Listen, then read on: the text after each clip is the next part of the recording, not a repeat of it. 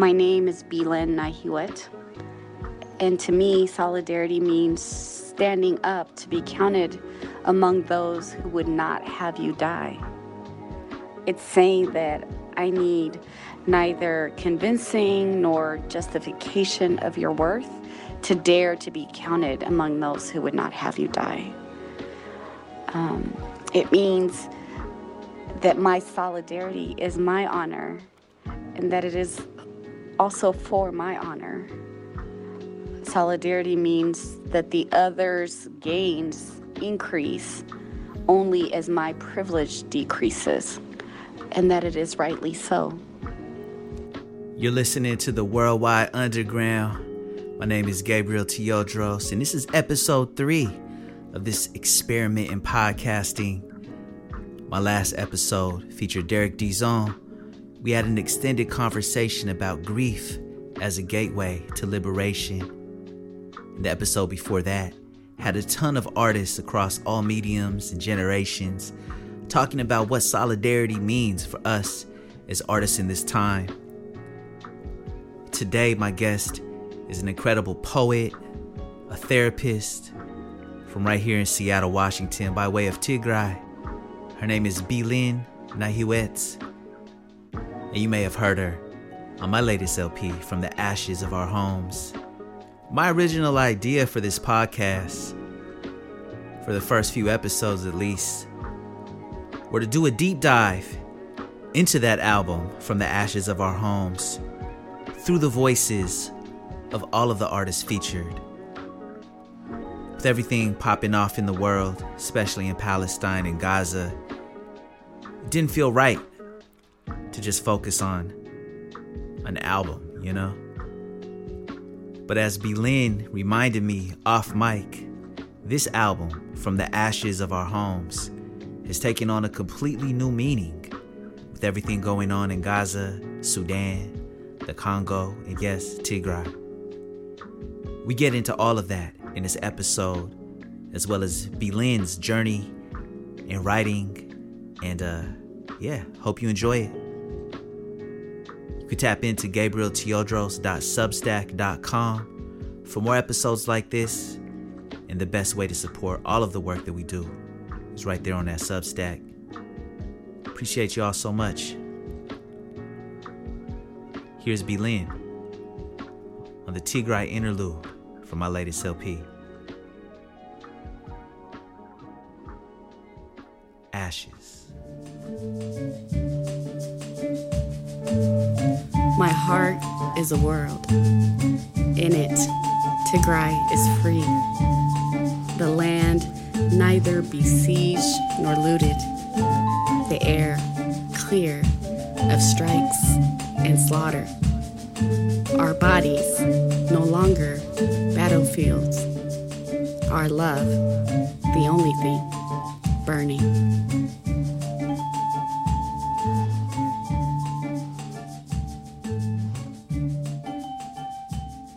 You surprised me when you came in to record for the album, because I didn't actually remember the first time we met. I thought I met you maybe through your sister Aksum, but it turned out that we had met like maybe a decade or so earlier. Can you retell that story? Yeah, we met at a poetry workshop. It was somewhere in the Central District, I want to say. Mm-hmm. You know, the details are a little fuzzy now, but yeah, it was about 10 or 11 of us. And I came in late, and you guys were sitting in a circle. It was, pretty writerly vibes there. Everyone had their notebooks and stuff out. And I remember we were given a prompt, and we wrote, and we got to sharing. This is actually kind of embarrassing, but I didn't identify as a poet. I hadn't written poetry. I don't even know how I caught wind of that event, but I went and saw you there. I remember you introduced yourself, and I think I might have just said my name. And then you read a piece that you wrote in the class. It was time to share. And I just remember thinking, I don't belong here. These people... Wow. Wow. I don't know what I was thinking. And so I slipped out because after you guys shared, it was you and one other person. I was like, there's no way I'm going to share. And I remember the first line of my poem. I still remember. It was like, when I'm with you, I don't worry about rhyme. And I was like, I can't say this. I can't say this out loud. Ooh, that's fire though. Hold on. I mean, now looking back, I'm like, I should have just stayed, right? But I was intimidated because everyone was using big words and I felt like there was a form to some of the pieces. And I was like, I don't know the first thing about this. Yeah. Yeah. So I always remembered you from then. Yeah, that's so wild to me because you're a brilliant poet. You're on 3 songs on this new album.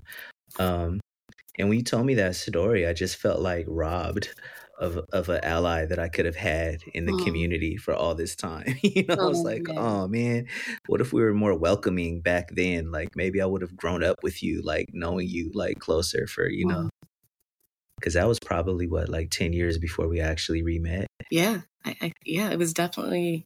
Yeah. Yeah. It was like early 2000s or something. Yeah. I want to say. Yeah. That's such a wild story. Yeah.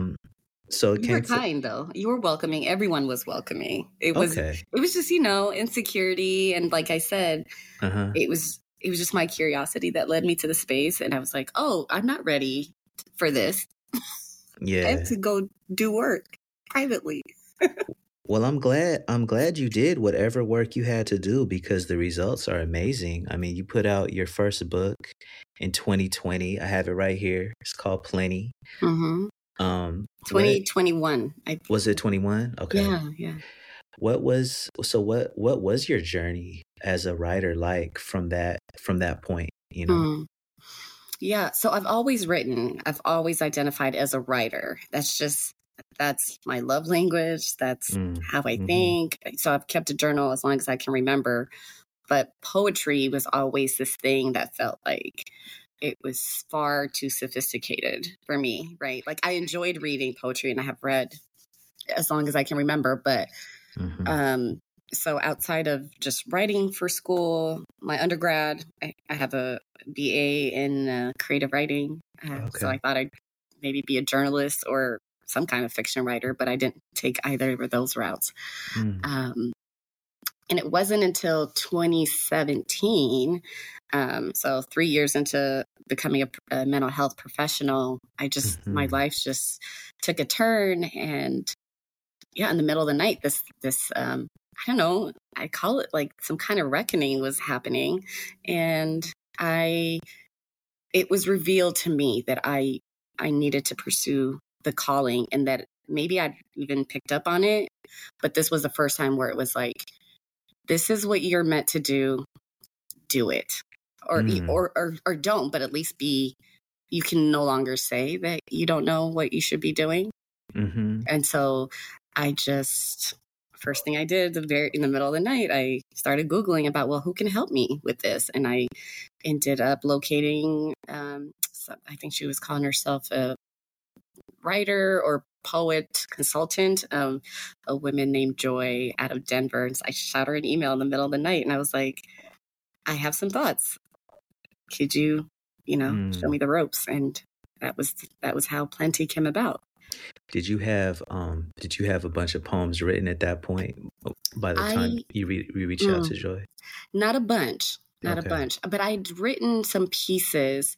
I didn't know that they were poetry is what it was. So in my email, I said, I've written some things and I've often gotten the feedback that my writing, even when it was academic and just sharing with friends and, people would be, oh, that's so poetic, but no one called me a poet. Right. And that was, and so when I emailed her, I said, I'd love to send you about 3 or 4 pieces. I don't know if it's poetry, but that's kind of what I'd like to get at. And so she was so gracious. She wrote me back and was like, definitely poetry. And she was like, it's not only is it poetry, she's like, it's good. And I just like, I'll take it.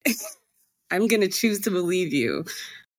Yeah. And then what happened after that? After that, I just kept writing and sending it to her. I didn't know that I wasn't actually trying to come up with a collection. I had no end goal, but it was like something was telling me I needed to write. And circumstances of my life at that time, there were just a lot of things stirring with family and my childhood. Also being a therapist, I'm thinking about past and present. So a lot of things were taking place internally. And so as I wrote, I just, send it to her. Maybe I write in a week, and by the end of the week, send her the pieces and get her thoughts. And I think it was her that said, I think this is a book. Wow. Yeah. And so I was like, are you sure? And what she would do is, she'd tell me about what was working, what were my strengths, and what areas did I need to develop, because I didn't have any formal poetry training. And so, that's how it came about. And before I knew it, I had a whole batch. Yeah. And so I went through and picked the ones that were speaking to each other. And that's how Plenty was born. That's beautiful. That writing partner and having that person that can be honest with you is so clutch. It's so key. Like, I'm glad you found that even virtually. That's a different story than most like writers that I've talked to, finding What do you mean? Finding someone online, like, so many people I know, like, they might have another friend that does it, or they meet someone in person, or they go to a class. Like, that's dope. And and I think it's great that you don't have any formal training, because when I read your poetry and when I hear your poetry, like in your voice on the album, things like that, like it's clear that it's your voice. Like, I don't get that you're trying to sound like anyone. Like, I can't read your book and pinpoint like, oh, these are your influences. You know what I mean? Like, it's you. It's honest. And I think I told you, like, reading your book is like, it's also like so personal. Like, I feel like I know stuff about your life that you probably wouldn't tell me, over coffee. If we, hung out like 10 days in a row, I probably wouldn't know these things about you, but it's in your book, Yeah, that's true. Yeah. Who would you say are your influences in poetry? Oh my. I mean, there's so many, but Nikki Giovanni for sure, Lucille Clifton, Warson Shire. She's, I remember coming across her poetry early on. I wasn't even on, what was that app everyone started off at? It's not Tumblr. Yeah. Yeah, and I had a friend who had an account on there, and she would share, her poetry with me, and I'm like, oh wow, this resonates. So it was. I could only aspire, right? That's what I was thinking. And I still do. I mean, she's incredible. That makes sense. I feel like Warsan like influenced a whole generation. Easy. Yeah. Especially, being that she was African and speaking to, I mean, even if the details were different, with the Somali background, it resonated because so much about the immigrant experience, the refugee experience. And I thought, okay, I felt seen in that. Yeah. Right. And so I know what it did for me. But yeah, Claudia Rankine, countless poets, really. I'm looking at a shelf now full of, and some that aren't, so well known. They might be people I came across on Instagram or something else, who are equally talented, but they don't have, the fame, but less influential. Yeah, that makes sense. You pointed out that Warsan is also East African. Like, it reminds me of like part of why I was so excited to see that you had published your first book. One, because I had already known you, I met you before.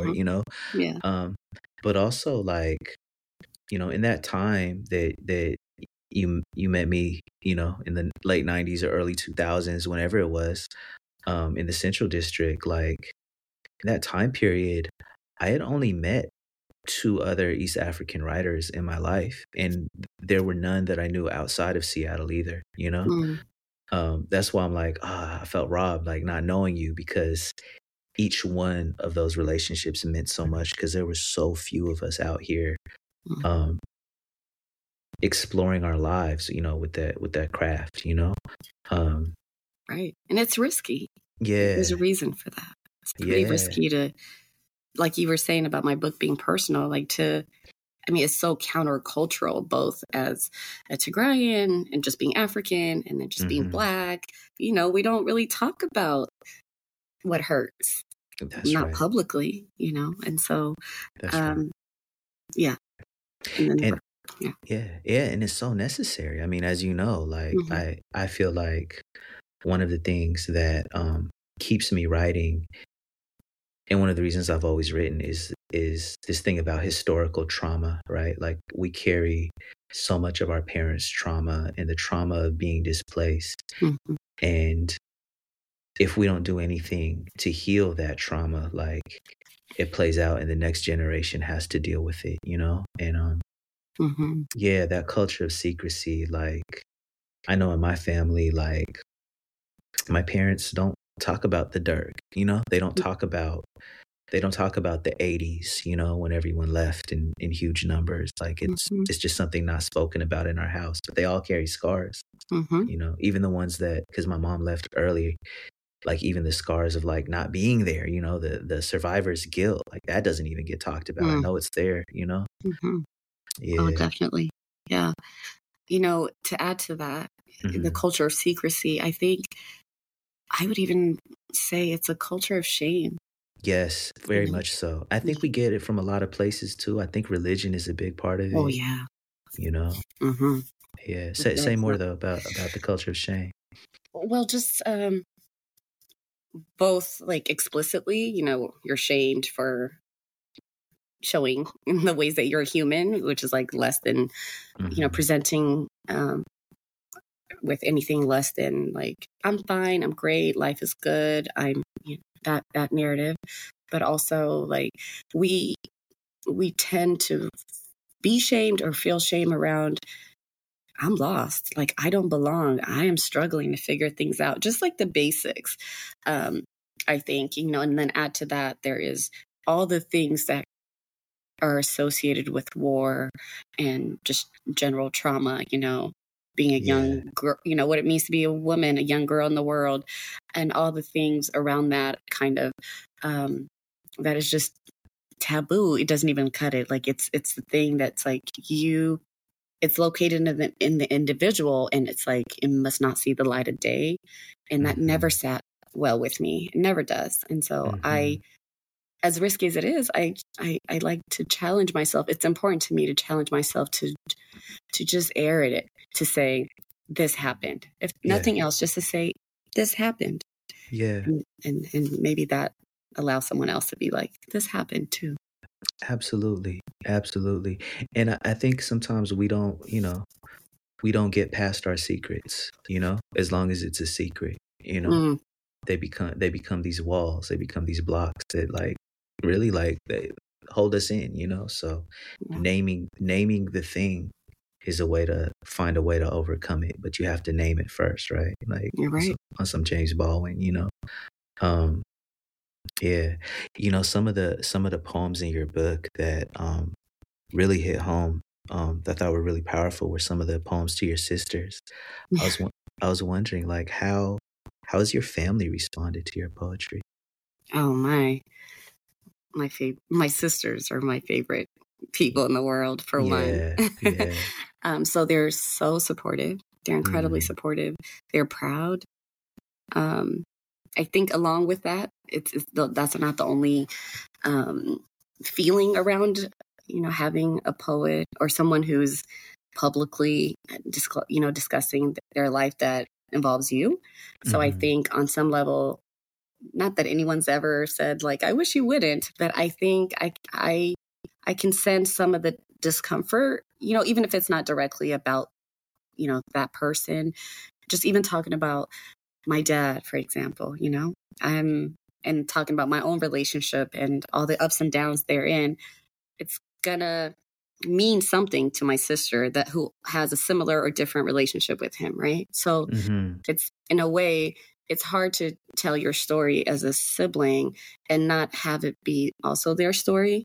Right. And so I do feel a sense of responsibility about how I'm bringing them along, and Mm. maybe, you know not that I need permission, but I do feel I have their consent because they don't. I mean, they're the ones that are like, my sister's a poet and here's the book she's written. They're just, because I'm not good at all that like promotion stuff. But often when people find out about my work independently, it's because one of my many siblings has been, raving about me or something. So I think that's how I found out you had a book published. Probably my sister Aksu. I think that's how I found that out. And I was like, what? So excited. Yeah. Yeah. But at the end of the day, it's your story, right? I do feel like my story is mine to tell, and everyone will just adjust, right? As long as you're not doing any harm, it's important. Right. With my music, it's obviously like it's also very personal. I hurt someone's feelings one time because I admitted something in a song that I hadn't talked to them about, and it impacted. I was processing a relationship, basically. And they found out in the audience while I was performing the song, and I felt so horrible. Like ever since that moment, I've when I write a song that involves somebody else's life, I go and share it with them first to get their consent to share it. Yeah, I call it my sample clearance because I'm sampling from their life. Yeah. That's great. Yeah. It's something I just learned to do because I never wanted to be in that position. I never want to hurt anyone with some words, unless I do, right? Or unless communication has become. I mean, there's a few songs I can think of where communication with the person was no longer possible, or it just wasn't happening anymore. But I still needed to say something, and I wanted them to hear it, even if other people heard it. Like there's songs like that too. So yeah. That's I think that's good practice when it makes sense. I do think on some level that, by just the fact that someone's in your life, it doesn't necessarily mean, or a part of your story or experience that, they have to approve of what you do with it, with what you do with your own experience, whether it's of them or something connected to them. Yeah. So for me, it's like, it's a risk I'm willing to take. And it's like, if the relationship is solid and strong enough, we can talk about it, right? And there can be repair if it results in some kind of tension. But as a writer, if you worry so much about what someone's going to do with your work, then you cease to write authentically. So for me, it's like, I had to write like I had all the freedom in the world, because otherwise it wouldn't be as honest. I'm glad you said that. That's real. Yeah. That's super real. Good advice for writers out there. I like it. Thank you so much for getting on my album. I'm hoping we could talk about. My pleasure. I love your album. Thank you. I love it. It's so. I mean, I pretty much know most of the words, if not all. I do listen to it. I do think it's your best. Thank you. I was so honored that you asked for me to join the project, because it's something dear to my heart. Just thinking about home and what we do with ashes. Yo, thank you so much. It means so much. I really think your perspective was necessary. Especially on songs like Soul Cries or Dust. Like. What is home when it turns on you? Is it still home? Was it ever home? You know now that home is where the hate is, where the heart knows no peace, and so it goes, falling to pieces. Try to keep it together as you run for cover, as you rush to gather essentials for your escape. Go and keep going, and dare to look back at the devastation. Be still and remember that dust is the source of life. last 3 years of what's been happening in Ethiopia and in Tigray specifically, it's just been, I mean, as you know, like, it's just been so devastating. It's forever altered the way that I think of home. Um, and it's something that I find I have a hard time talking about publicly because I am mostly in mixed company, if you know what I mean. I do. It's very rare that I'm like in like Ethiopian spaces to where I can have like Ethiopian conversations about things that we need to work on as a community, you know? Um, for most of the last 3 years, I was on KXP and a majority of my listeners were white, you know? And I opted to just not talking about Ethiopia at all, then giving them like a piece of a story that I didn't even really fully understand, you know? And yeah, I say that to say that yeah, I'm still learning. I think I made a lot of mistakes. I think I admit to my naivete, especially on Soul Cries. Even in times of peace, it was lies. Under the surface, some tribes were denied. I always knew we had a sense of false pride, but the stolen land and the lost lives were something new to me. I used to see the country beautifully, but never truthfully. Youthful and free, you could say naive, a child of the East, raised in the West. They only tell you about their best and leave out the rest. Who got sacrificed, who got left, and who's still suffering yet. Lake kind of sunsets where my soul cries. I grew up not knowing about different ethnic groups and different things that different ethnic groups were going through in Ethiopia. Like my idea of Ethiopia was through very like rose-colored glasses, you know?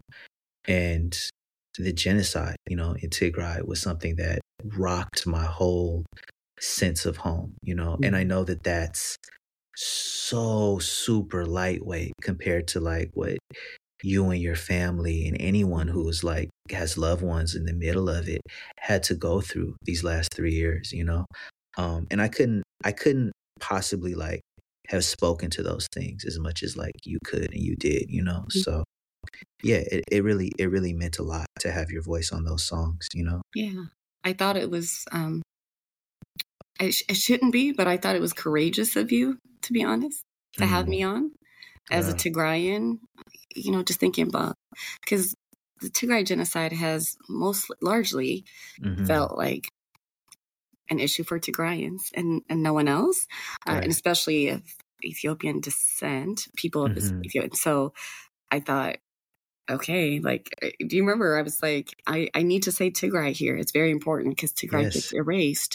And so because there's been so much fallout for people, for all of us, there's been a lot of loss around just even saying Tigray, even saying there's a genocide happening in Tigray, that we've lost, you know, friends and all kinds of connections and opportunities, which is, of course, all worth it because dignity is foremost. But I thought, okay, you being Ethiopian and having a Tigrayan, I just thought that must have taken some courage because surely you would get some pushback.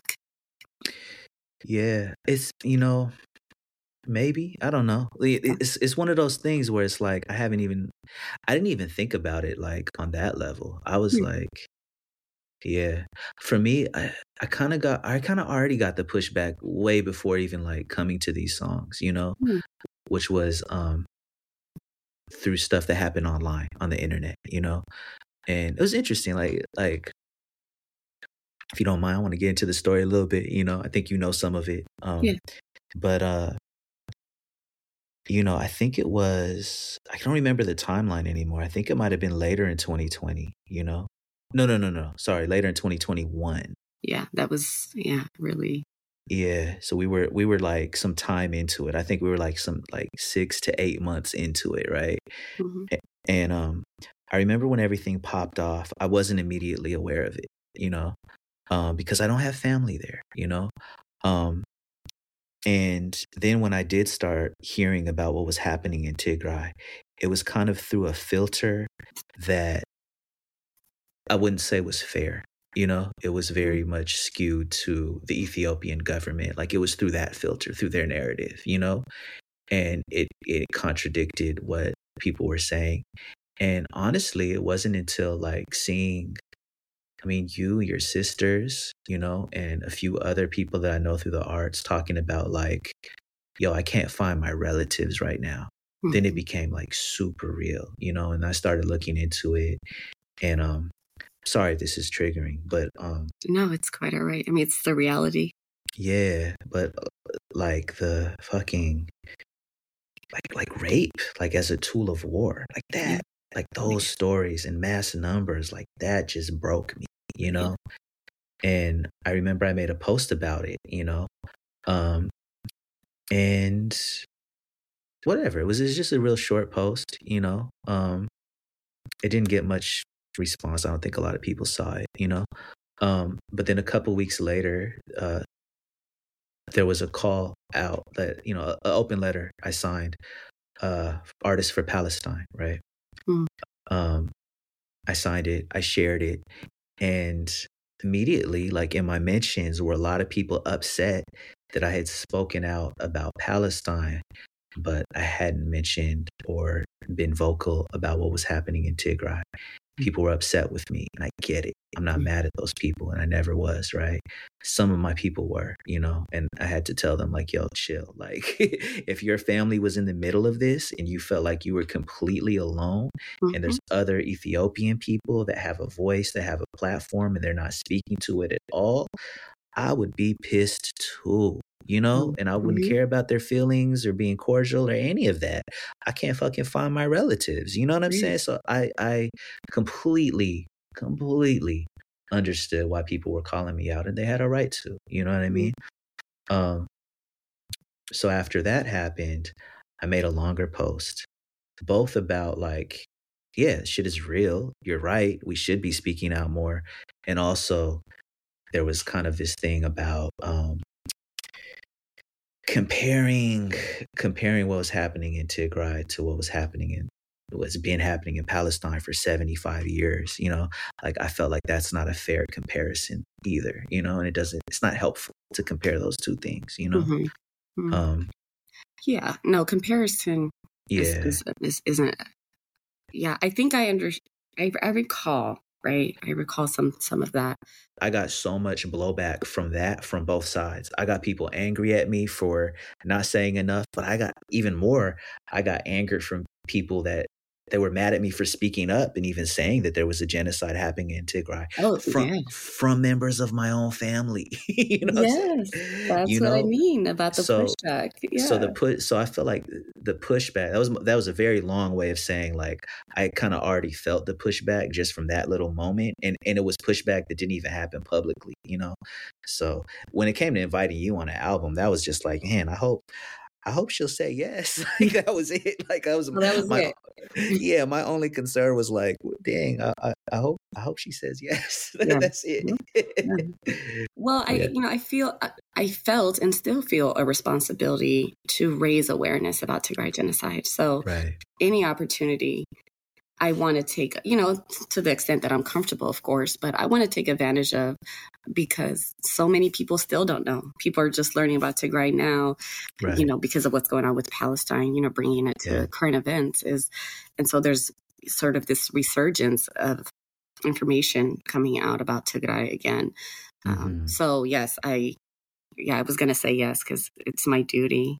You know, I felt I owe that to my people, owe that to my family, both, you know, those who were killed and those living. Right. So you lost people in the middle of that too. I don't know anyone who didn't. Yeah. I don't know anyone who didn't. I don't know a single Tigrayan. I'm so sorry. Yeah. It's so wild because like for people like that are not from Ethiopia, who don't understand like, you know, just how incredibly like diverse that one country is, like, you know, over 80 different ethnic groups.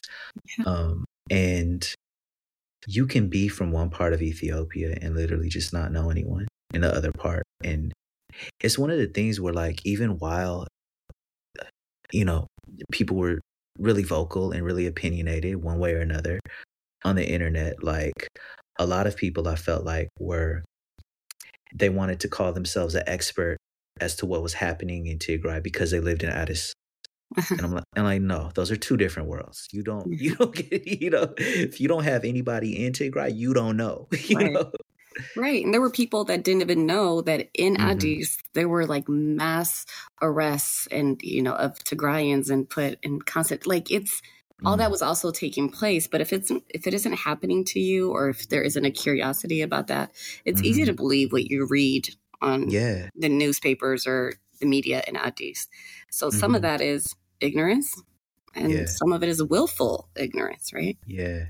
And some of it is done by design too, because, one thing I knew immediately was, you just can't trust news coming out of Ethiopia when it's through the government's media, which is basically all the newspapers and the television is government media. Like we don't have different channels of news out of Ethiopia. It's the government story, and then it's independent media, social media, word of mouth, people on the ground, that kind of thing. So right. Yeah, it can be really confusing and hard to get like accurate information, I find. Yeah. Yeah. And even right now, like I'm hearing about more violence, like in Amhara. Yeah. Which is, Ethiopia does not need another war. Whatever it is over, whether it's land or sea, or it's always the people who pay. And I think, who are these people making calls for war? Like, it's more than a cliche to say no to war. Like, we should all just be anti-war. Absolutely. Right? Like, because who does that serve? What did the 3 years of Tigray genocide, what was the point of that? What was gained? Seems like there was only loss. I agree completely. I don't know about you, but it's hard for me to even fathom or think about going back now. And it's wild to me seeing like friends of mine just go back, like nothing, like everything's peachy keen, People were doing that during the genocide. Yeah, going to like just to visit, like holiday, like like. Like everything's fine here. Look at this video. It's like, yeah, but where are you? Yeah, these different realities, Yeah. Yeah. What are your thoughts about going back now? I'm not ready. Yeah. That's what it is. I want to go back. Definitely want my daughter to know where she's from. Yeah. But I have a lot of healing to do, Right. Because it's not in the past yet, there's, the gunfire, the warfare stopped, but with the siege and not, people are starving. I have family members, my phone, now that, there's telephone access, there's people asking for food all the time. And there's so many people to try and support. It's overwhelming, right? And that's okay. It's a privilege to be burdened, right, by that. Right?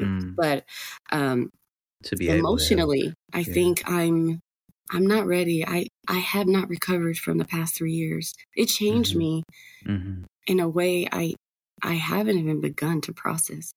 I had to go back to therapy, my own therapy. I had to go back and say, I want to make sure that my greatest fear was, I don't want this to change me. I don't want to be the thing I hate. And I felt I was at risk. My heart was hardening. It was like I could not bear to just anything Ethiopia was like starting to pain me to a degree that I just know isn't healthy. And so I'd like to get to a better place, and I don't have I'm not talking about forgiveness, but I just mean to be able to feel collected and gathered internally, to be able to go and not feel triggered left and right. Yeah. I feel you.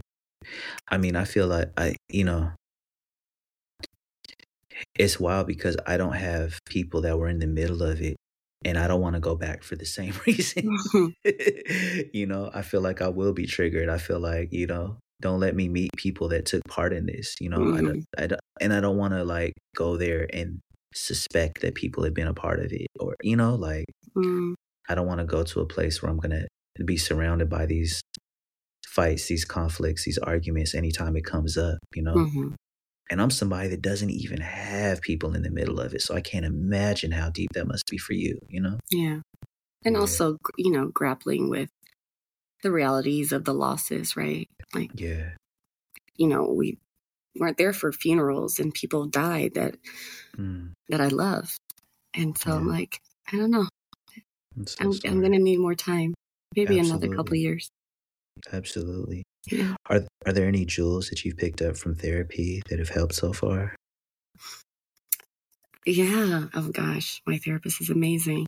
Well, what she says is, I don't know if it's, she says that my greatest tool is also my wounding, and that it is because I feel so deeply, but that's the thing that's going to keep me from becoming hardened and sort of wanting to, you know, not consciously, maybe. I can't imagine that I'd want to hurt or harm anyone, but just to be unempathetic to other people's plights. And so that I continue to feel my experience, to not feel the need to just say, okay, like, let's move on. And because I feel so deeply, I can feel all there is to feel, and then maybe get through to the other side of that. And so just continuing to make space and be present to what's happening. And that's for all of us, you know, even as a clinician, I know that. Yeah. Yeah. And I think we're most at risk when we don't feel. That's right. So. That's right. Yeah, it makes me think of my pops a little bit too. You know, he's a Vietnam War vet, and I didn't know that. Yeah, I don't think he ever went to therapy about it, but it completely shaped the rest of his life. You know, for one, he joined the anti-war movement the day he got back and has never turned back. My dad is still at every protest to this day, handing out leaflets that he wrote with his comrades, you know. Yeah. But the other side of it is, you know, my dad isn't really able to communicate with people on a heart level, you know. It's hard for him to connect with people on anything that isn't related to war, imperialism, the things he's fighting against, you know. Like, he's still, I think in a way, still very much in that conflict, you know, and ending all kinds of conflicts like that might arise, you know, around the world. He's like consumed by it. Completely. Yeah. Wow. Yeah. Yeah. So I don't know. I think about that. I think about our families, like all of our families in the diaspora, right? Like, we've all been displaced by a conflict, whether it was, you know, which generation, you know, which generation's conflict was it, right? And the things that our parents had to do to survive, and what we can learn from that and what we can do differently, you know? Yeah, because that's all we can do too, right? We can't do anything about what's happened, but now we can make different choices and try to even just change the framework for those who will come after us, so that they're not fighting the same systems we're fighting. Absolutely. Right? That led to displacement. Absolutely. Yeah. What do you wish, if anything, that more people knew about Tigray?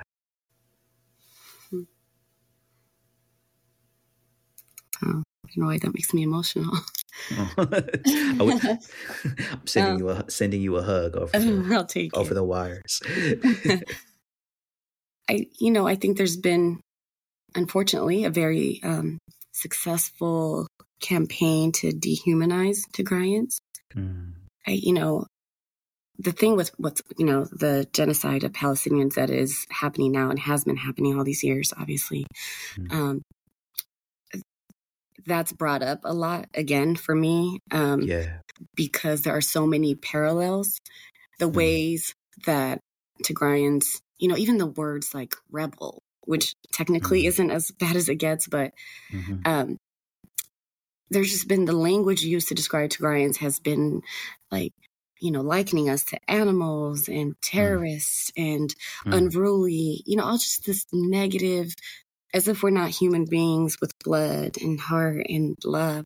And so I just wish people knew, and I think they're starting to, or maybe that's my hope, but for any people, not just Tigrayans, or Tigray, but that there's beauty in all of us. And there's also less than beauty in all of us, whether that's that to be human, for a Tigrayan to be human doesn't mean that we need to be perfect, that's not what it means to deserve to live or to deserve to not be killed by the hundreds of thousands, right? So, I mean, it seems simple, but I feel that if Tigrayans and Palestinians and all oppressed people, Black people in America, right? If we were seen as human as everyone experiences themselves, then that may do it. That may at least lessen the harm, if not eliminate it, So Absolutely. Just to know that we're people like everyone else. We love. Absolutely. Yeah. We rage. We have many flaws. Yeah. Yeah. It's hard to hate someone when you know their story, when you really learn their story, Yeah. I think it becomes impossible if you open your heart to it, Yeah. You recognize yourself in them. Yeah. Exactly. Yeah. I was gonna ask you why you feel it's important to speak up for Palestine now, but I feel like you kind of answered that already. Oh yeah. How can I not? Right. How can I not? It's horrific. It is, again, no comparison, but on some level, it's to me, worse than what's happened in Tigray, in that there was a time when I thought, surely if people could just see what's happening in Tigray, if they could just see it, then, they would believe it and be moved to action. But we are seeing what's happening. We're watching these videos. There are journalists and people who are risking their lives to bring that to our screen. So and still they're being massacred in the way that they are. And so, yeah, I can't, I don't have a choice. I have to say something. At the very least, I have to bear witness. I have to share their story. Yeah, absolutely. And continue to learn more about it. Absolutely. Yeah.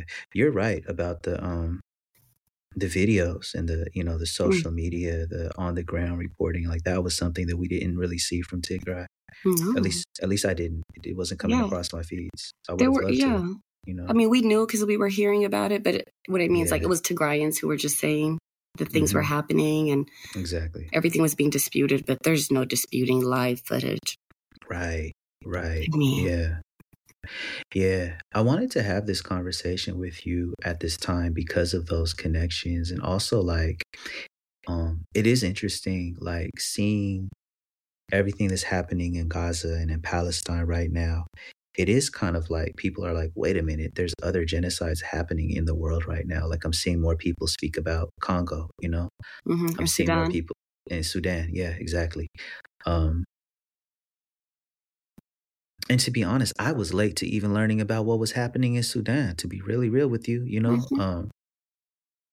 like I'm still learning about that one. I'm thinking about the interconnectedness of our struggles, and the similarities, the differences, and just how we can support each other, With Palestine, I think I said this to you in the studio.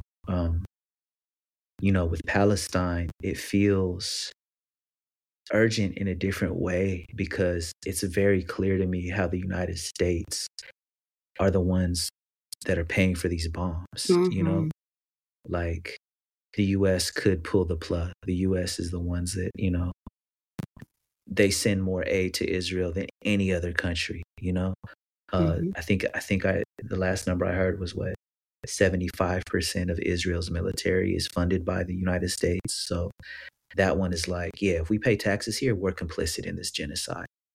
So, and I've known that for like 20 years. So I feel like it's just, Yeah. It's just a no-brainer. Like we need to do what we can to stop this one. Yeah. When it comes and I to hope Tigray, the momentum continues. yeah. When Right. it comes to Tigray and Sudan and Congo, like I don't know what to do in these cases, you know? Like sorry, what do you you gonna say? do you mean with Palestine? What is it doing that you feel you can do? Yeah, I know that we're in like as a citizen, right, of the United States, I know that we're like in the belly of the beast kind of when it comes to like I don't know who's funding things in Sudan, in Congo, even in Tigray. Like I don't know. Like I feel less empowered to do something. Like I could raise my voice and I do, but like I don't know. Well, can I add to that a little bit? Yeah, of course. The US of course. is definitely nothing happens, I feel, and I'm sure, without the US this is approval. So if there's a genocide, if there's anything happening anywhere in the world, my perspective is that if the US wanted to intervene, they would intervene. And unfortunately, Tigray was in a place where they wanted to intervene. And there's reasons for that, right? Because Ethiopia's resources and whatever else, there's that self-interest that they were advancing. And so they didn't even want to call it a genocide. I mean, so same with what's going on with Palestine and what we're learning about the Congo and Sudan, where they stand to benefit, where I guess we should say we, because we're in the US, but where the US stands to benefit, then they're going to put their money towards the person that's going to preserve that for them, right? And so as the most powerful nation, if that's, still the case, that it's safe to say that when you don't know, it's probably the U.S. has got its hand in it, to be honest. Somehow, some way, Somehow, right? some way. They're funding someone who's funding someone who's funding someone. Yeah, no, that's real. And they might be arming the people that are doing the thing, Yeah. Yeah. And there are other countries too. Obviously, it's not the Turkey, and there were so many people who were supplying drones to the Ethiopian army to carry out what was happening in Tigray, right? So it's all about their self-interest, and so we just do a little digging. It's not follow the money, as my friend says. Yeah. I wish the outcry, it's like, it feels like when it's African lives, the outcry isn't the same, And that's something we as Africans, African descendants, we need to really wrestle with, right? For ourselves, and also maybe find a way to make it felt. Yeah. Right. Yeah. Because it doesn't garner as much attention. Nowhere near. And while it's not good to compare, it's very important to observe. Yeah. To discern. And I think those connections are super important, Like I'm glad people are connecting these stories now. They're connecting it all, Not everyone, but some people are. More people are now than they were like 6 months ago, Yeah. Yeah. Wow. Yeah, that's a lot. Yeah. Love to you. Love to your family. Yeah. Thank you. Yeah, love to you and yours. Thank you. I know you gotta go pick up a child soon. Yeah. I was hoping we could end on a hopeful note, if there is one. Yeah, what do you hope people get from your work? Just going back to your poetry. What do I hope they get from my work? I hope they encounter truths that they recognize. I think that's all I want is to, because I write with that same hope for myself. Like when I'm sitting and I'm trying to write something, I'm hoping to get at something I sense, but maybe it eludes me. And so I don't feel like a piece is complete until I have something of a revelation, whether I'm writing about a fight with my sister or whether I'm writing about Tigray or, police brutality in the U.S. I just think truth has become so hard to find, so hard to recognize that I'm hoping that if I can be as truthful as possible in my writing, that truth will then reveal itself. Mm-hmm. And not for any specific impact, just for having, like, being clear about what's true. Yeah. Because so much these days, it's hard to discern. Mm-hmm. It's like, so, yeah, that I think is my hope, that someone can recognize and say, this feels really true. This is coming from a real place. Yeah. And I think I know this feeling. I think I know this struggle. Yeah. That's real. That's real. Thank you. Thank you for your truth. Thank you for being real. You know, it comes across on the page, in person, in your voice, in all the ways, you know. Oh, you're sweet. I really appreciate you. I'm so glad that we have gotten to know each other better and sort of journey in this way. Yeah, I cherish your friendship. Thank you. Yo, likewise. Let me know when you want to do the audio book or whatever. Oh yeah, you know? I have plans. I owe you some recording. Let's go. You got it. You'll be hearing from me. All right. Thanks, Gabe. Thanks for having me. I want to thank my friend BeeLyn Naihiwet for being so generous with her time, her stories, her voice, not just on this podcast, but also on the album From the Ashes of Our Homes. Be sure to follow her on Instagram @Naihiwet and support that book, Plenty. It's available right now via her website, naihiwet.com. You're listening to the Worldwide Underground. My name is Gabriel Teodros. The best way to support the work we're doing here is at gabrielteodros.substack.com. You can become a subscriber, support it at any amount that makes sense for your budget, and we'll keep bringing you new stories, mixes, music, audio storytelling, and more every single week. Appreciate you all so much for rocking with me every week.